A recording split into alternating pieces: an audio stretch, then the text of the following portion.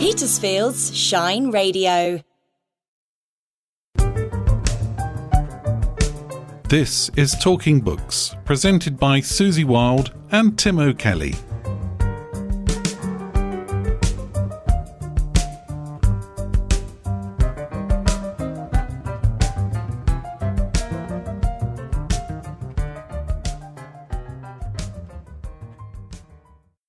Hello, I'm Susie Wilde. And I'm Tim O'Kelly of One Tree Books. Well, Tim, I'm sad to say, and sad listeners, that I'm not infectious. You've not got much of a voice, don't you, Susie? But I haven't got much of a voice, no. Okay, well, I'll have to do all the talking, won't I? You'll just have to crack on alone. Okay. But I was one thing that somebody asked me the other day when I was saying that we did a podcast called Talking Books, yes. is why is it called One Tree Books? Well, the short answer is that we used to live in New Zealand, and my first daughter was born by One Tree Hill. Oh, and it kind of seemed like a good name for a bookshop. It's excellent. So yeah? There we go. Never thought of it. That's the reason. Okay, well, cool. Well, as it's over to you, Tim, what have you been reading this month? Well, I've been polishing off the Barbara Kingsolver Demon Copperhead, which is quite a long and chunky read, and in fact, I sort of broke off in the middle of it because it's quite gritty in parts. To read a few other books in the middle, as is my wont. I read The Last Devil to Die, the fourth part in the Thursday Murder Club series, the Richard Osman.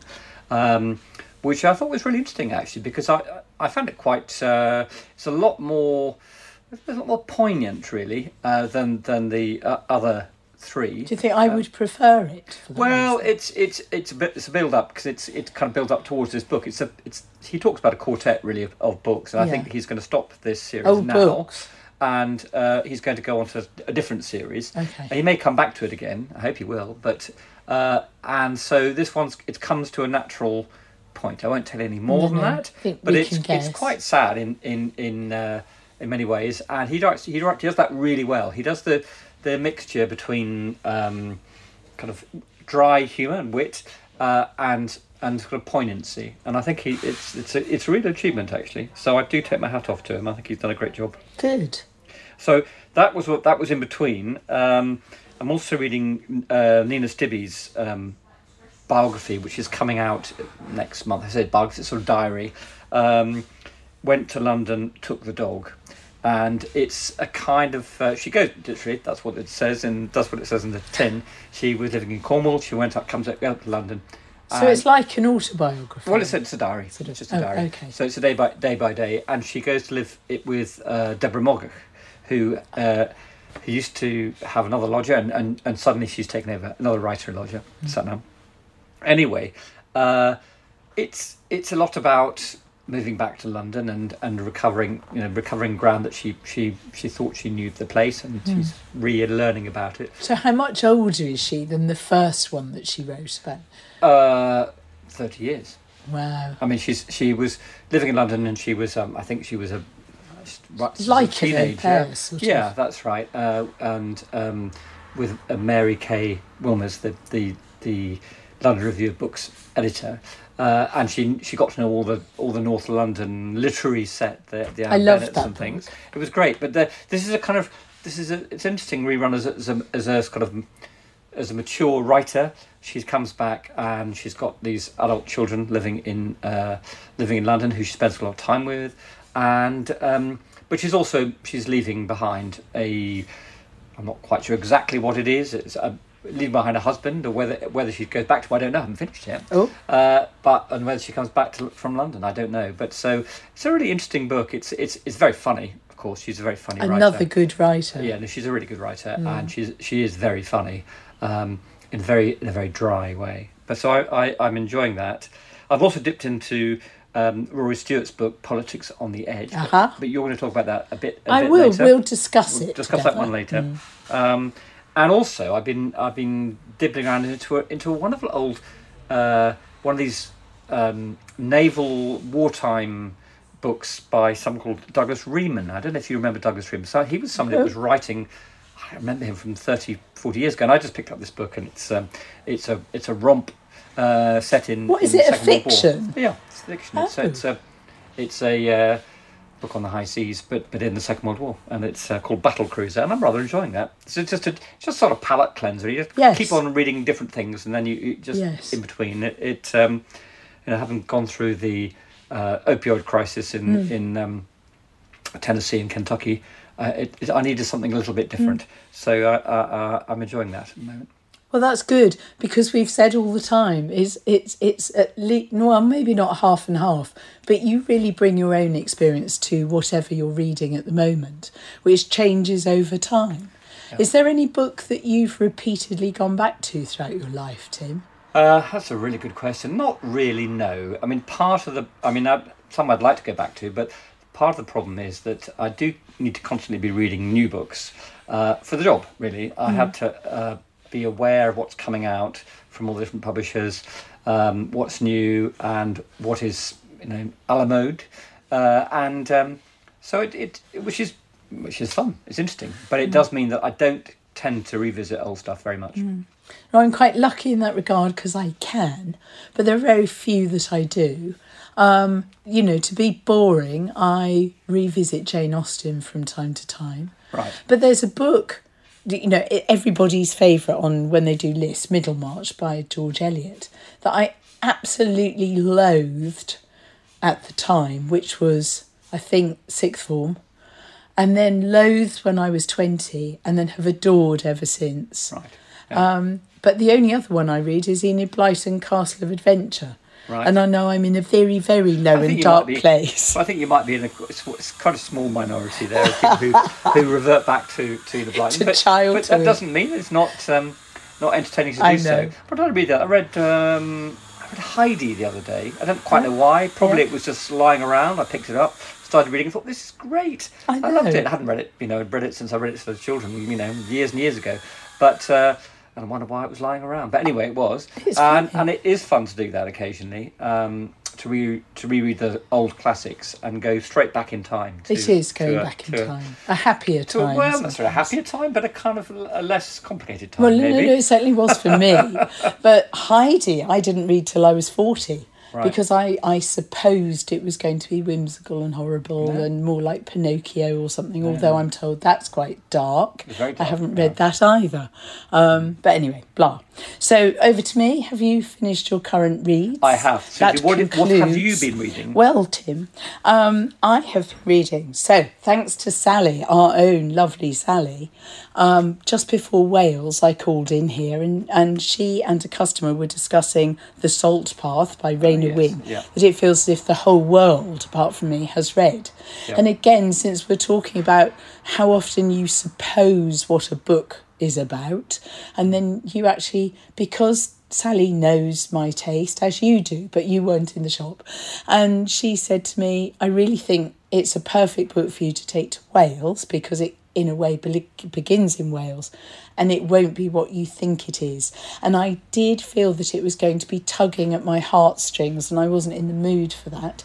But in fact, although, as most of you will have already read it, I found it actually tugged at every possible emotion. I wasn't expecting to feel huge anger at the start on her behalf, but absolutely every emotion possible I felt in the reading of the book. I don't particularly want to go on with the whole series. I feel like that was a perfect little nugget of life then. Yeah. But, I could be wrong again. Yeah, I mean, I think the other books are different in the sense that they, the latest one is about walking through Scotland. So it's a different landlines or landlines, yeah. So it's a different kind of concept. But I think I think you might be right. This was a very hugely popular book when it came out. Lots of real word of mouth book. People read it and raved about it to their friends. It's not everyone's cup of tea because it is an emotionally charged book. But not much to not like about a fantastic walk around the southwest, really. I would recommend it as a book that people would enjoy. And Richard started reading it, so to his surprise as well, because even when you say something like emotionally charged, a lot of blokes will sort of back away. But to find that it's actually every form of emotion It's quite accessible. So the other thing I'm going to talk about is The Raging Storm by Anne Cleeves. Yep. This is the latest in her detective Matthew Venn, that Right, series. so it's not the Shetland series. Not Shetland, not Vera. Not Vera. This is the gay detective who lives on the north coast of Cornwall, whose parents were part of a sort of sect, a bit like the Plymouth Brethren. Right. And he can't really, obviously, for some reasons, Wrong coat. conform to that. But yes, absolutely. And I really wasn't very keen on the first book of the series. I found it a bit wet. I did find it difficult because we were going through that period where everything had to be the lived experience. And I was wondering how Anne Cleeves would cope with having this sort of youngish, gay, married detective instead of somebody full of angst. And yet I completely support her right to do so. And sure enough, by this, I'm just completely committed to him as a character and his husband in it. I think they're really interesting individuals. So I recommend it if you love. Is it a good mystery, or is it very procedural, or how would you describe it? Yes, it is good in a way that Vera is good, and Shetland. That it's very much to do with the characters. It's very character driven, Right. and yet it's a murder mystery as well, where you don't necessarily know Right. who done it. Okay. But even if you do, you probably won't work out why. Right. And it's all interconnected, and nothing is throwaway. Nothing is a cheap clue. It's Right. very much centred in their belief, their small community, and that sort of thing. It's very believable. Good. So Excellent. that's good. And now, tell me, because I'm sure people at home are wincing at my voice, I'm loving Politics on the Edge by Rory Stewart. How are you finding it? Well, I'm just dipping into it really. I've got a copy which I listened to a bit of him talking about it on his podcast, and I thought that he's very, very fluent, and I wondered how that would translate to the page, and it does translate really well to the page. He's got a very easy manner of writing stuff. Also, it's very interesting because it's an insider's look at politics over the last 15 years, and what's going on inside government and how it works. So in those terms, I think it's fascinating, and I think that it's pretty horrifying as well. Yes, it's in parts, awful. what actually goes on and how decisions get made. But I think he's become very popular through his podcast because he's able to distill ideas very clearly and explain things very clearly and fluently. So which is a great skill. Well, I loved his writing when he wrote about his long walk through Afghanistan and Pakistan and so on. And what I really like about this book is that there's loads of dialogue in it. So it comes off the page more like a novel. And because he's such a strong personality, you're never unaware that this is coming to you through his filter. Right. And you can disbelieve some of it. I personally don't. I think that I've edged close to some of it in the past and seen the truth behind an awful lot of it. And I find that because they're strong personalities and so on, but it is frightening at what little grasp so many people in government seem to have on their brief. And he would include himself. Yeah, I mean, it's one of the things that he wants to. His sort of campaigns about is to try to get governments to commit to keeping people in a job for a certain length of time, and to commit to training them to do that job, and to talking to their predecessor about how to do that job, so that actually you can hit the ground running because you're trained up properly. And you're supported properly in what is learning a completely new thing, and it's so important for good governance that people really have a command of their brief, and it's so clear that people don't. and that needs to change, really. It does. And it's lovely, though. I mean, that sounds as if it's all heavyweight. But one of the things I love about it is like having a cup of coffee with a really good mate who doesn't hold back. There isn't this, I've got this really interesting piece of gossip, but I couldn't possibly tell you. He absolutely, where people are strong enough and big enough to take it, he names names. Yeah. But minor civil servants who are only doing their job, he absolutely doesn't embarrass. He simply says what happened. Yeah, I think that's a fair cop, and I think that it's interesting. It's been our best-selling title over the last few weeks, and I'm not really surprised. I think he does. A lot of people really, are interested in what he's got to say and respect how he says it. I think so. I think it's great.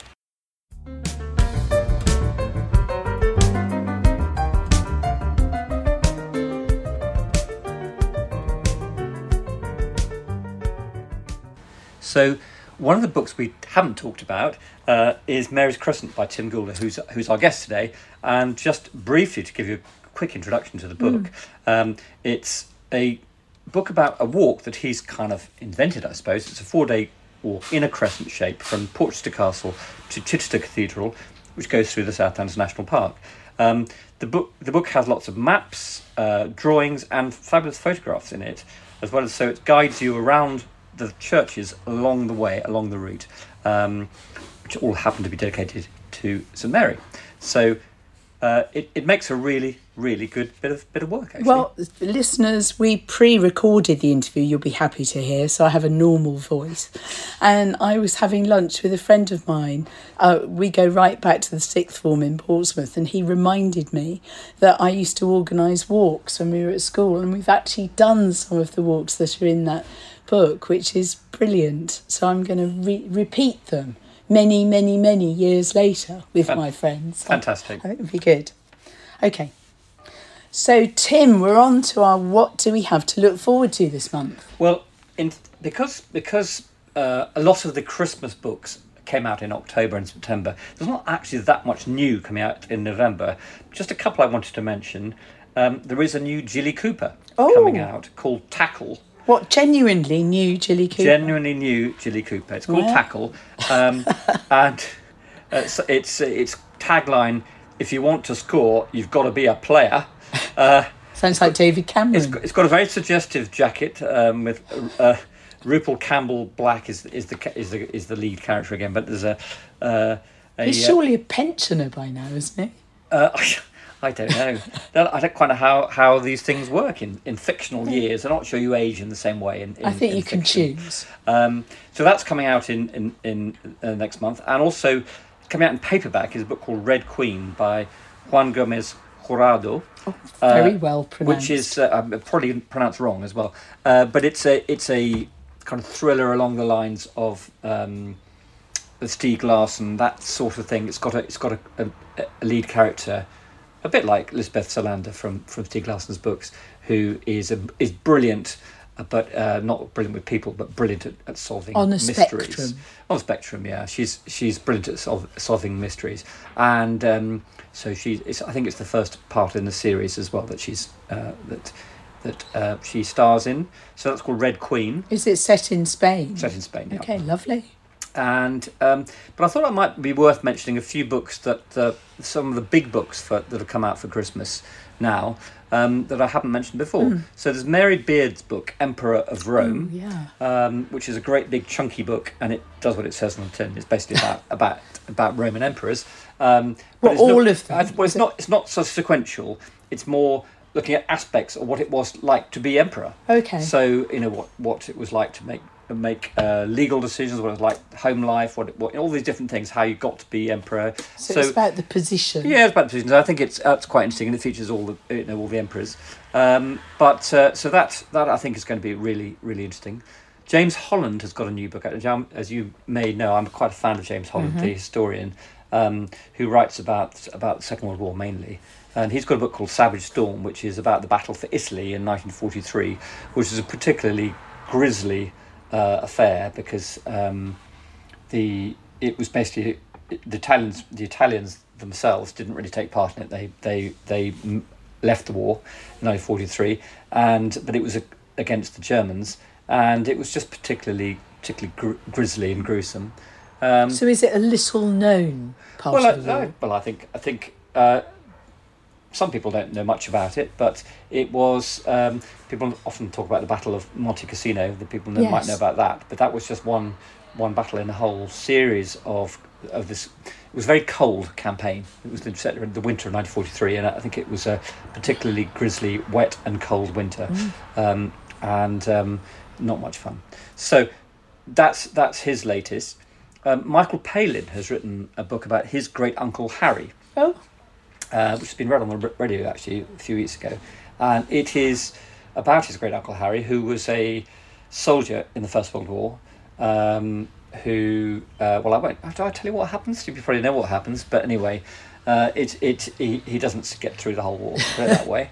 A lot didn't. And so it's quite a sort of poignant book. He didn't know much about his great uncle Harry, so he did a lot of research and found out that he was a really interesting character, and he had gone out to New Zealand and worked as a labourer out in New Zealand, and then when war came, he rallied to the flag and went out with the Nelson Volunteers from that town in the north of the South Island of New Zealand, and fought at Gallipoli and then in the Battle of the Somme.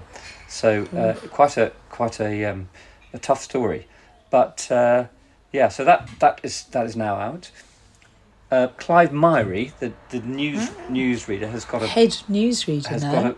Got a book called Everything is Everything, which apparently is an expression, it's West Indian expression, and we met him actually. He came to the booksellers conference. I saw that on Instagram. I was so envious. And he was absolutely delightful. So I thought I wanted to mention his book because he was absolutely charming and really friendly, and told us a bit about the book and about his family, and it was cracking. We should get him down here, Tim. We should get him down here.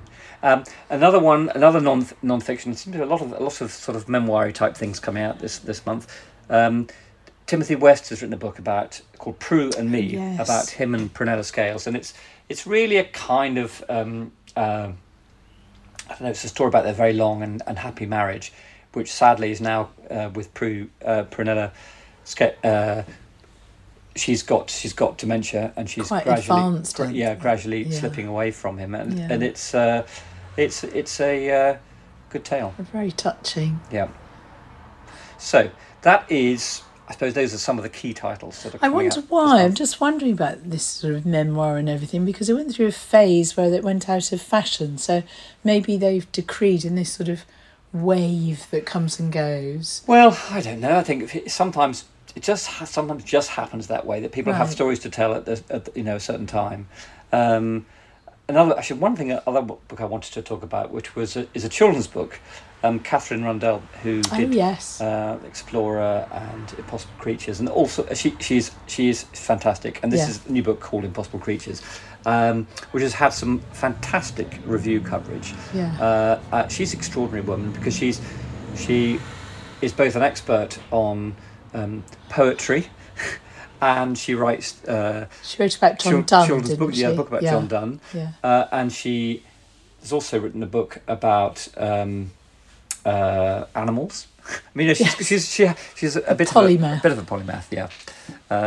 So I thought I'd just mention that. Absolutely, and I know so many children's authors who have read the book and absolutely rate it highly. Good. I think she comes very, very highly recommended. Well, now you'll all be reassured to hear that I'm going to wait until my voice has recovered a bit to read my extract, which will be from Politics on the Edge by Rory Stewart. We were really lucky this month because Tim was able to catch a neighbour for an interview. Yeah, Nigel Johnson Hill, who has edited the diary of his father, Clifton, who was on the Burma Railway in 1943. Oh, that's the book you mentioned last month, wasn't it? To Hell with Love. So, excellent. Good. Well, here it is. So we're very pleased today to have Nigel Johnson-Hill in, who's going to talk about his book, From Hell with Love, which is the war diaries of his father, Clifton. So Nigel, tell us a bit more about this book. My father was captured in Singapore when the Japanese took over there in February 1942, and found himself a prisoner of war. For the first 6 months he was in a prison on Singapore Island, and then for the rest of the war, the next 3 years, he was on the infamous Burma Railway. And during that time he kept a secret diary. Now, memoirs of that period are not uncommon, but a diary just telling the day-to-day story, the day-to-day hopes and disappointments and struggles are relatively rare. And this diary surfaced really after the death of my father, and then it disappeared again because it was too personal for my mother to cope with. And I just wanted to come in on that, because it's kind of more than a diary in a sense, isn't it? Because it's almost like a love letter as well, isn't it? It is. It really is, and it becomes more so as the diary progresses. My mother left Singapore with a 2-year-old child and pregnant with another, and escaped to Australia, where she knew nobody.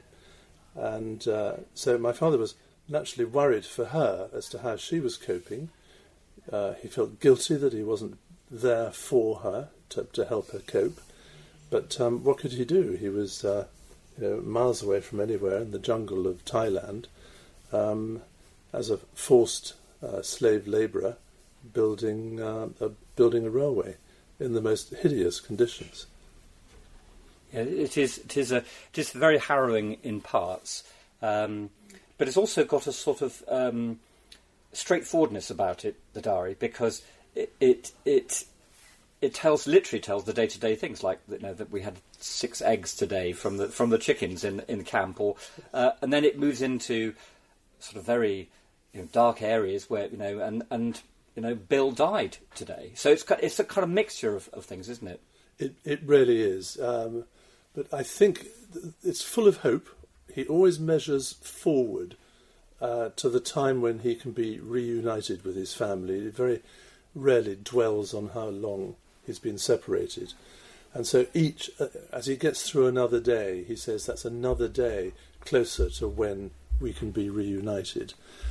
And I think the diary kept his hope alive.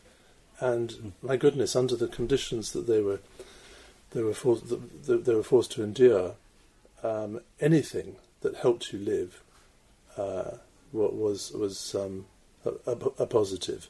There were no medicines. The food was absolutely way below the minimum level required. They were overworked, and their conditions were absolutely terrible.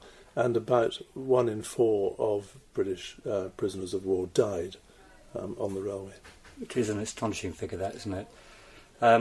And along the way, one thing I learned lots from this book, but one of the things I learned is that a lot of the POWs took a book along with them when they were captured, and that there was a sort of informal library that books circulated around, and Clifton was a huge reader. Yes, when the point is, when the surrender came in February 1942, the Japanese were completely unprepared for a force of in excess of 50,000 to surrender. They didn't know what to do with them. So they banged them all up in Changi prison on the eastern end of Singapore Island. And they didn't know how to keep them occupied. They hadn't worked out a sort of work schedule for them. And so they encouraged the British officers to go out and collect books, as many as they could, and set up a library, because reading books keeps people quiet. And then when the prisoners started to be sent up on railway trucks to Thailand to start building, they each took with them a couple of books. And those books were in their backpacks, and then when they had to start trekking through the mosquito-infested jungle, and the conditions were absolutely terrible, their backpacks became too heavy, and so they started to chuck out what wasn't needed, and I'm afraid some of the books were thrown out. But nevertheless, thousands of books did make it up onto the railway, and that was incredibly important, because just as the diary was a way for my father to take himself out of his immediate surroundings for a while, these books helped the prisoners take themselves out of the grim reality of where they were into an imaginative world of fiction or non-fiction, but somewhere other than where they were. Mm. And he did his little, quite pithy one-line reviews of a lot of the books, and you've collected all those at the back of it in an index at the back with all the, and you've found all the book jackets, the original book jackets, which is an astonishing little archive at the back of the book. It's great fun.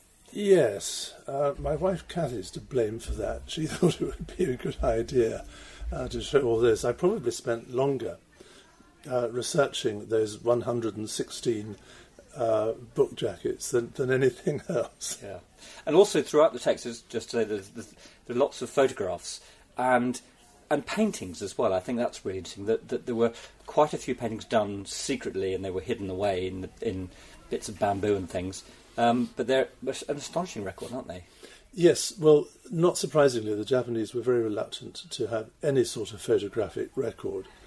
And, of course, the prisoners, if they had a camera, that was quickly confiscated. So there aren't really any photographs from the Allied side of life in these prison camps. The only photographs that survived were taken by the Japanese themselves. So it was left to the painters to do it. And I must say that some of their stories are quite remarkable. I have a little appendix at the end of the book that describes some of the main painters. One or two of the paintings I've got in the book were actually painted after the war, as a memoir-type painting. But nevertheless, I think they give force to the to showing the condition that they were kept in. And you've also added, which I think is very helpful, as a bit of context to what's going on at the time, which is a really useful addition to the diary. Well, I tell not just the story of what's happening out in the big wide world, because when you're in a prison camp, you have absolutely no idea, one, how long you're going to be there, and two, what's going on out in the real world. So I intersperse what's going on with the progress of the war in between the various parts of the diary. And the other thing I do is to try and tell my mother's story. And I rely on the memories of my two elder brothers, who, of course, were alive during that time, to put that together. And my mother kept a few photographs from that time as well. So with a bit of extra research, I was able to put together her story. You can underplay it now. So lots of detective work has gone into this, I'm sure. So one of the things that I've heard you talk about before is how the book. I know there's a sort of history of the fact that the diary was kind of lost and found, and then considered to be too dark to go. But what made you actually come to do the job? I showed it to some friends. It was in typewritten form, basic typewritten form. The original diary was lodged with the Imperial War Museum in London. And this typewritten, literally typewritten form, it wasn't even electronically stored, was, with one of those spiral things down the spine, but we only had about half a dozen copies. And I just felt that it deserved better. And also that there were too many question marks in it, where we weren't quite sure what a reference was that my father had made. And I felt that it needed putting in context. And I also strongly felt that my mother's story needed telling alongside. And the opportunity came when the dreaded pandemic came along, and we were locked in our houses. And I thought, well, one of the few things one has access to is the internet, and there's an enormous amount of information out there. Absolutely. Well, it's a fantastic piece of work, and I thoroughly recommend it, having really found lots new in it that I thought I knew the story of the Burma Railway, but actually there's lots more in here that I didn't. And so thank you very much for putting it all together, and thanks very much for coming today. Thank you, Nigel. Thank you, Tim.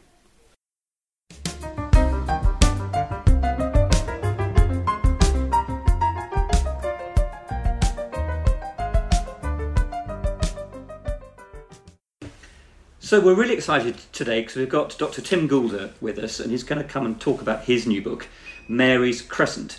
So it's a book about a walk which goes from Porchester all the way around to Chichester, going via several interesting places. So, Tim, tell us a little bit more about the book. Well, it's a 4-day walk. You start at Porchester Castle, where there's a church dedicated to St Mary, and you walk up the Mearn Valley to Droxford, then where there's another ancient church dedicated to St Mary, and then you continue your journey along Berriton, South Harting, North Marden, Singleton, East Lavant, and finally Chichester Cathedral. And at each stop there's a church which is dedicated to Mary. So the link, really, the backbone to it are these various ancient churches, all dedicated to the Virgin Mary, and it's a stopping off place at the end of each day. I've arranged it so that there's a pub that you can stop at and stay at, where you can also get a meal. And the idea is that it is a walk, good fun through beautiful countryside, and has the added interest of these churches to look at, if that's something you like to do. So, Tim, I wondered why Mary? Why one's dedicated to Mary?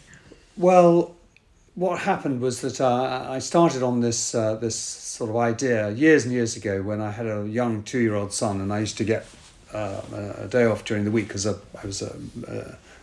GP and was a GP, and we worked nights and weekends and things. So we used to have a time off in lieu during the week, and so to give my wife a bit of a break, I took my youngest son off for he was 2 at the time. I'd take him off with a backpack, and I love walking, so I always sort of chose somewhere in a sort of village somewhere in the South Downs that I could find a circular walk and had a pub.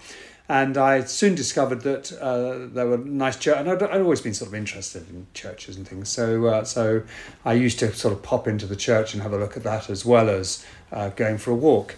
And it soon became obvious in the South Downs in particular, a number of the churches were dedicated to St Mary. So I thought, well, okay, let's just look in the telephone directory to how many churches are dedicated to St Mary and whether they're in interesting places to walk. And, that would just give me an idea about where to go. So I set off doing these and recorded the different areas that I was walking in. Then what happened is that I actually did the Camino to... did you? Yes. Santiago. To Santiago with a couple of friends. And... For those who don't know the Camino, by the way, it's an amazingly long, very long pilgrimage walk, which ends up in Spain, and you can do it from different places. Can't you do it from this country, or you can do it from France or Italy? Routes all over Europe that end up in. And do you have a tattoo of a shell? I don't have any tattoos. I did carry a shell with me, but I didn't. So anyway, so I was doing this journey with these friends, and we were all working at the time, so we'd do it for a week or two over a number of years. And one of the friends was taking drawings, and he would draw some of the churches and cathedrals, or parts of them, as we walked along the route. So I talked to them about maybe recording all these little churches in the Downs, and the friend of mine said he'd like to maybe draw the churches. So that made me think, well, okay, this might be quite an interesting little sort of thing I could put together, churches and walks and pubs.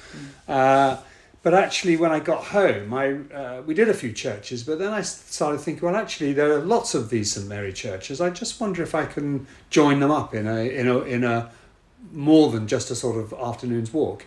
And then I discovered, and really I studied the OS maps for Hampshire and Sussex, and realised that I could connect these particular churches. It was just chance that I could connect Portchester to Chichester, going up the Meon Valley, along the South Downs, and then down into Chichester. You know, there are lots of other St Mary churches in Sussex and Hampshire, but they're random. There isn't an obvious walk between them. And perhaps I could write that as another day. You know, do the sort of 2-hour walk to these churches. So one of the things that I think is lovely in the book is these drawings of all the churches and the interesting parts in them. So as well as lots of colour photographs, there are these pages with all the beautiful west door in St Mary's in Portchester, or all are those they sorts of things. watercolour as well? Some of them, or the canopied niche in St Mary's in Droxford. Yeah. It's a lovely little mixture of bits and pieces. Well, when I started looking at these churches, I realised that there were elements of the internal architecture of the church that were basically never used. You know, they were just features in the church, but which weren't used in today's Anglican service. And that made me start thinking about them. And for example, in Droxford, there's a rood stair and piscinas, which are like bowls where you wash the chalice, and that sort of medieval drawings. And it started me thinking about if you go into the churches, rather than doing a kind of tour of the church, which is quite long and quite detailed and use lots of kind of specific architectural features that are a bit complicated if you're not a specialist in the subject, which I'm not, I thought, well, actually, maybe it'd be quite interesting to look at these architectural features that were important in the pre-Reformation period and then just compare them in each church. So it was just a way of it was a hook to bring people into the church, to give them something relatively simple to look at, because you're on a walk, you're not going to spend a long time looking around the church, but it's quite interesting just to maybe pop in and focus on something. So that was the idea, to try and make it just interesting for somebody who had actually basically no knowledge whatsoever. What could I just look at? And so I chose that really I could have, for example, chosen, let's look at the fonts in all these churches and nothing else. But I chose the elements that were important in the pre-Reformation period. All these churches were built in sort of Saxon, well, probably all of them were built in Saxon times originally, and then were knocked down and rebuilt by the Normans, and then various other generations added on their various things. So Victorians left their not very pretty mark on most of these churches. Yeah, there was all that, and unpicking all that is complicated and time consuming. So I didn't really want to go there and as I say, I'm not an expert in it anyway. So what I got interested, I didn't start off being interested in it. It was, in that sense, it was a journey for me. I became interested in these various features. So one of the things I discovered, I hadn't really thought about before, but one of the things I came across was medieval graffiti. I hadn't really ever thought about medieval graffiti before, but in the medieval church, graffiti weren't just kind of like mindless splodges done by angry sort of youth of the day to, desecrate the churches. The graffiti were done with very specific things in mind. Very usually to do with, if you like, the power that something holy might give to you by you doing something. So, for example, in Brereton Church, there's some very specific little drill holes just as you go in through the main entrance door. There's some little drill holes in the shape of a cross. There are 4 drill holes in the shape of a cross, and it's thought that the powder created from the stone was then mixed with potions to somehow give that potion a magic boost. In Chichester Cathedral, there is a game. It's called Nine Men's Morris, and it's a sort of game where you have little balls and you move them around. And in the cloisters of Chichester Cathedral, you can see this this carved game board in the cloister where pilgrims sat and waited to go to the tomb of St Richard. So in Droxford Church, there's a thing called a daisy wheel. A daisy wheel is a very specific mark that a mason would have made, very carefully carved into the stone, and it would have been through the sort of painted plasterwork, so it would have really shown out in the day. And that is it's basically a circle with little elliptical shapes in it, and it's thought that the daisy wheel captured evil spirits, and because it was a circle, the evil spirit kind of got stuck in all these little lines and couldn't get out. There's a lot of them in fireplaces and so on around hearths, and a lot of farmers still have that sort of insignia on their farm doors to protect cattle and so on. Yeah. I did a whole course on it at the Wealdon Downland Museum. It's absolutely fascinating, Yes. some of those churches. But I used to know somebody that said, if you're going for a walk, you've got to have an objective. And I think what's so brilliant, Tim, is that you've given yourself the objective by having the sort of notion of the St Mary's, but now us, you can pass on the baton to go and look at these other things, which is excellent.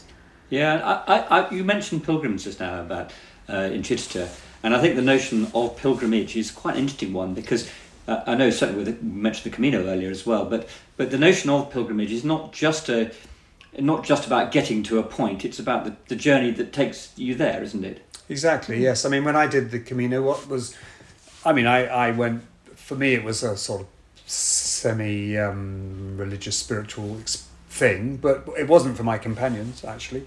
But what was great about it was that it was, you'd be walking on the same journey with lots and lots of other people, and you would walk up beside somebody and have a really very sort of deep conversation. People were somehow, being on the pilgrimage, enabled or gave permission to people to be very frank about their lives. So you'd have a very deep conversation with somebody about kind of what they were up to, why they were doing the pilgrimage, what was going on for them.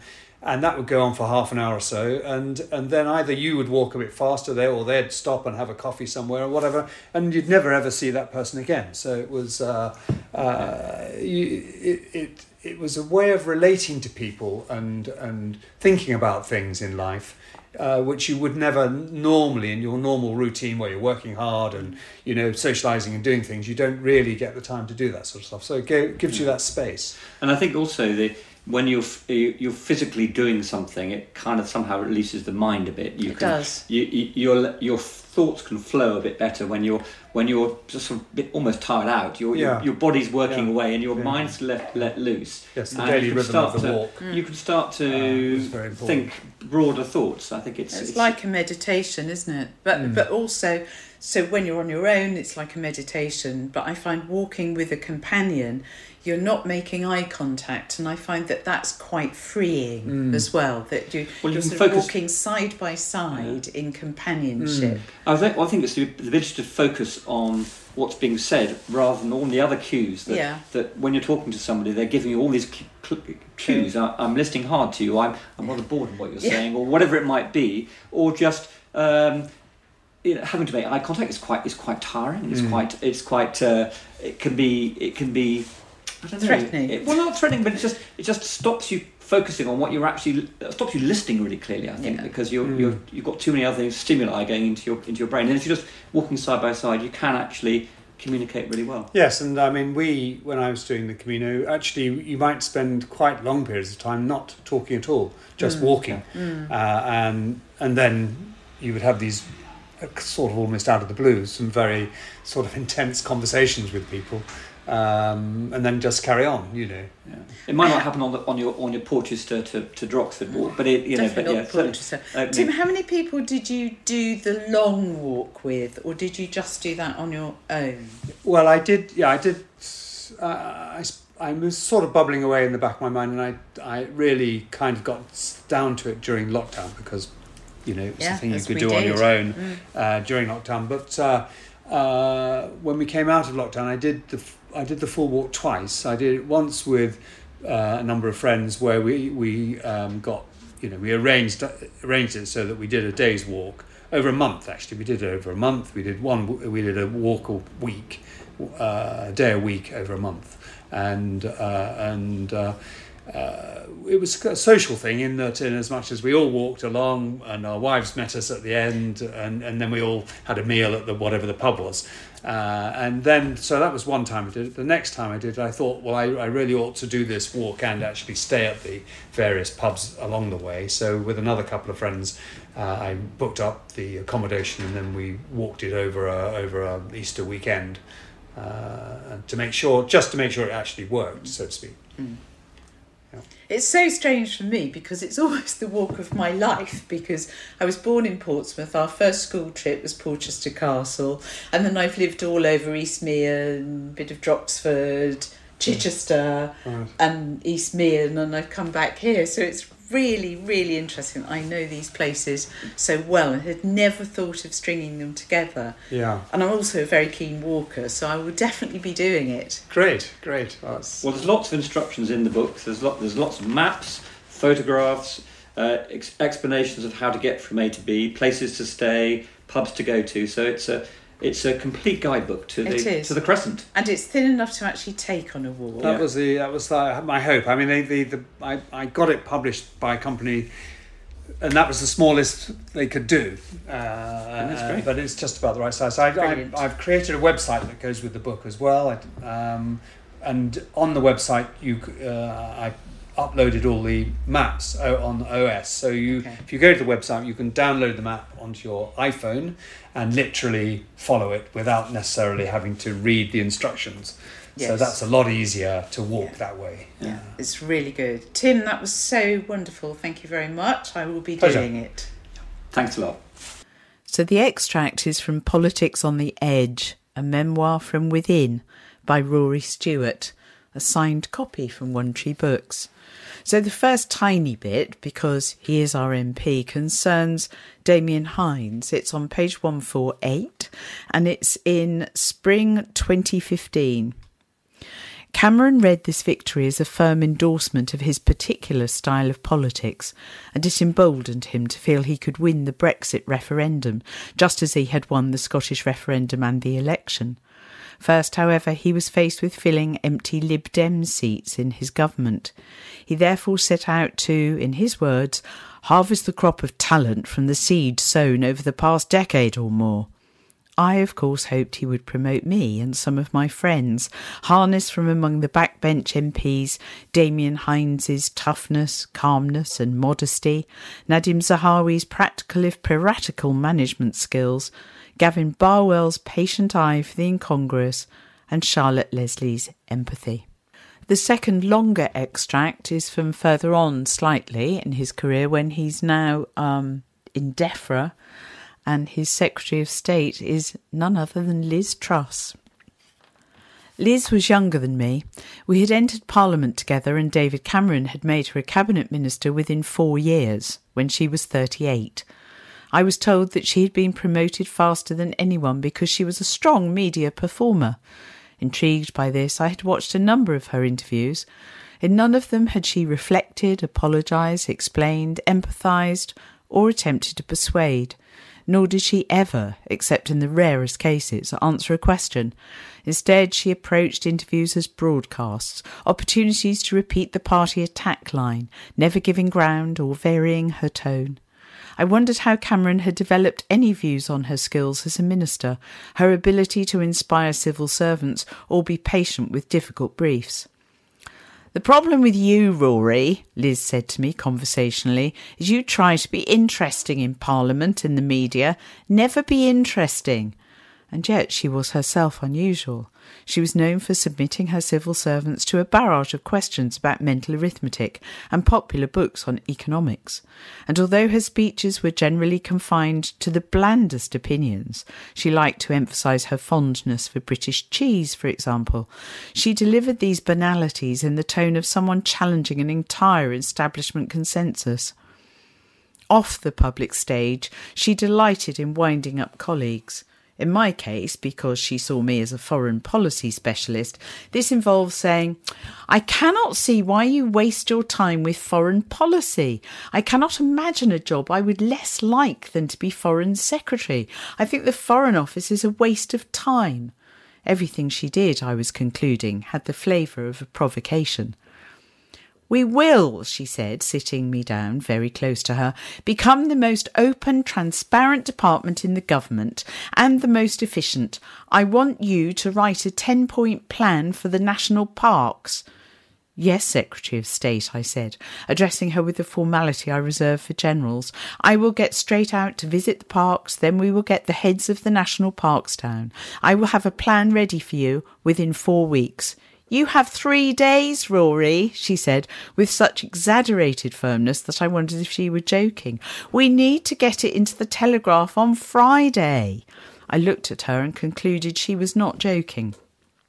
But Secretary of State, if you could just give us a couple of weeks, we might really have the chance to... Come on, Rory, I can write it myself already. Do you want me to give you some clues? Point 1, connect young people with nature. Point 2, apprenticeships. Point 3, health and well-being. Make it 8 points if you can't find 10, but 10 is better. And again she smiled as though she were testing me. The details, it seemed, mattered hardly at all, nor did their implementation, for this was only a press release masquerading as a plan. She showed me a picture she had just posted on Instagram. Liz Truss was the leading exponent of Instagram in Parliament. She seemed to be using images of herself in different costumes to suggest a pattern of progress, just as she used provocative policy statements to create an impression of forcefulness. And so it goes on. Anyway, I really commend this book. It's fabulous, if depressing. So that's it from us this week. As usual, if you want to catch any back issues of this, go on to Spotify or wherever you get your podcasts from. We're called Talking Books from Shine Radio. It's so exciting. I've got my first sort of smart speaker thing. So I go, hey Google, play Talking Books. Fantastic. It's magic. Brilliant. Well, thanks very much, Susie. Pleasure, Tim, and bye-bye to you.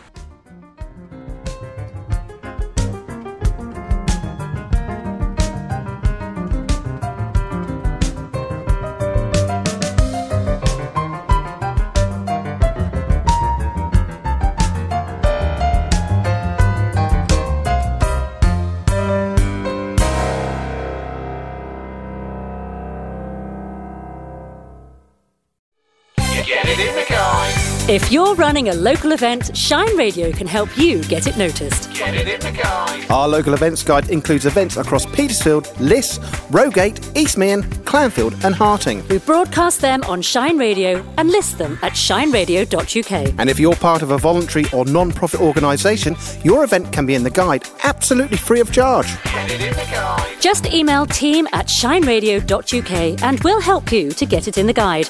Because at Petersfield Shine Radio, you make it shine.